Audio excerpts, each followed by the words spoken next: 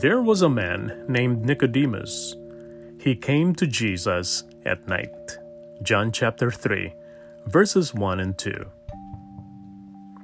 Nicodemus was a teacher. He wanted to meet Jesus, so he went to visit Jesus one night, and they had a fascinating conversation. Nicodemus knew that God was with Jesus in a special way because Jesus performed miracles that no one else could do. But Nicodemus remained uncertain about Jesus.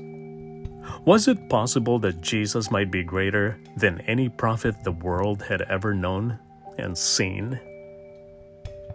Jesus knew that Nicodemus was a gifted religious leader who was blind to spiritual truths.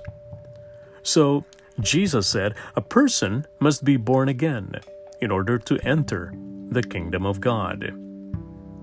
Nicodemus knew that this was physically impossible, but Jesus was talking about spiritual rebirth, the miracle that happens when God's Spirit puts new life in dead hearts. The Bible doesn't tell us whether Nicodemus became a believer in Jesus. We do know that when the religious leaders plotted to kill Jesus, Nicodemus spoke up in his defense in John chapter 7. We also know that Nicodemus helped a man named Joseph lay Jesus' body in a tomb after Jesus died on the cross in John chapter 19. Some of the best-known words in the Bible are from Jesus' talk with Nicodemus. God so loved the world that he gave his one and only Son, that whoever believes in him shall not perish, but have eternal life. Shall we pray?